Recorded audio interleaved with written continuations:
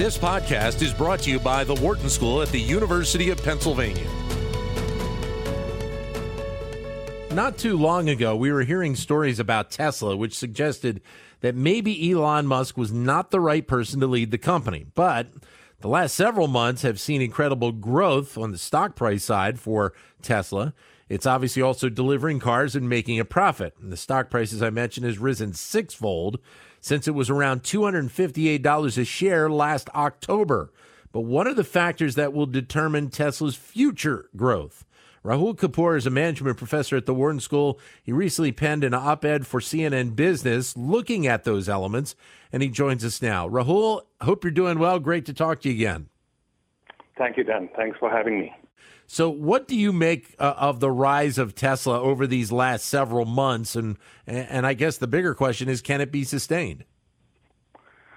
Yeah, those are great questions, Dan. And as you mentioned in my CNN op-ed that I penned a few weeks ago, in my view, the rise is, and again, there are two aspects to the rise. One is the capital market-based rise, which is the stock price, and the other is strategically the growth trajectory that Tesla is on. And I'm not going to be able to comment on the stock market side of things. There's clearly an element of exuberance that I think one could imagine. I think on the strategic side, I think Tesla has just executed on a promise, despite all odds, remarkably well.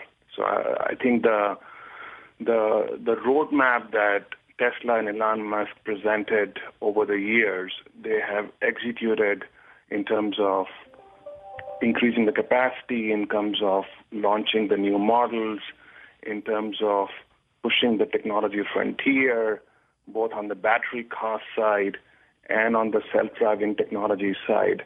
So I think, all the boxes that analysts or investors or people like myself who were observing Tesla evolve over the last 10 years have put in front of ourselves, we've checked all those boxes. And I think that in my view, is a great fairy tale as far as Tesla and Elon Musk are concerned. One of the factors you mentioned was, what do other automakers do to transform their companies and compete with Tesla? Yes, and I think this is the forward-looking view of this, which is something I elaborated on in my op-ed. And in my view, I think the established automakers have come across as being apprehensive, taking a bit of a backseat. And while the last 10 years were very much around, can Tesla pull it off, the next 10 years would be about, can these established automakers pull it off, and what they can do to navigate through these times where clearly electrification is a bygone conclusion. We expect a vast majority of the cars 10, 15 years out are going to be electric cars, and many of them would be autonomous cars, fully autonomous cars. So for me, I think the future is perhaps less about what you think Tesla would be able to do. I think Tesla has laid the cards on the table quite clearly. It's really about what these big automakers, whether in Detroit or in Europe or in Japan and Asia, could do to push their own efforts around electrification and self-driving. You also mentioned in that piece that I guess at least right now that these other automakers are somewhat leaving the door open for people who would like to buy an electric vehicle to go over to Tesla. Absolutely, and I'll tell you my own personal experience. We were in the market to get a car over the last few weeks, and I went and visited many showrooms. And many of these, car makers have electric offerings, as we know. But as a sales process, I felt it's not that something that they are leaning towards on trying to make a sale. It's an option that you can get as a customer, but they'll still be perfectly happy if you come back buying an internal combustion car as opposed to a battery-powered car. So I think for me, the strategic challenge, and this is something that has gone on, in many industries across 50, 60 years, going back to the story that we talked about Kodak. See, much of the disruption phenomenon has been centered around what these startups can do. But in my view, the bigger piece of this puzzle is what the established firms that are being disrupted can do. And I think from the automaker's perspective, I feel that they have been somewhat apprehensive. They have been taking on more of piecemeal strategies. Let's try this, but let's, as much as possible, preserve our core capabilities and core customer base. And I think that thinking has to change. In my view, they have to be much more aggressive on helping the existing customers who love their brand to actually transition into these new technologies and new business models. When you look at Tesla, obviously, they have the operations that they do out in California. They obviously opened up the plant in China. They've got Europe on their radar, and now the most recent, announcing what they're going to be building down and around Austin, Texas, as well. So, there's so much conversation about whether or not Elon Musk was the right guy, but still, it does look like that there is a formula that he has that he would like to see play out for them to be a very successful company. Absolutely, I think at this point, the game that Tesla needs to play is the game of scale.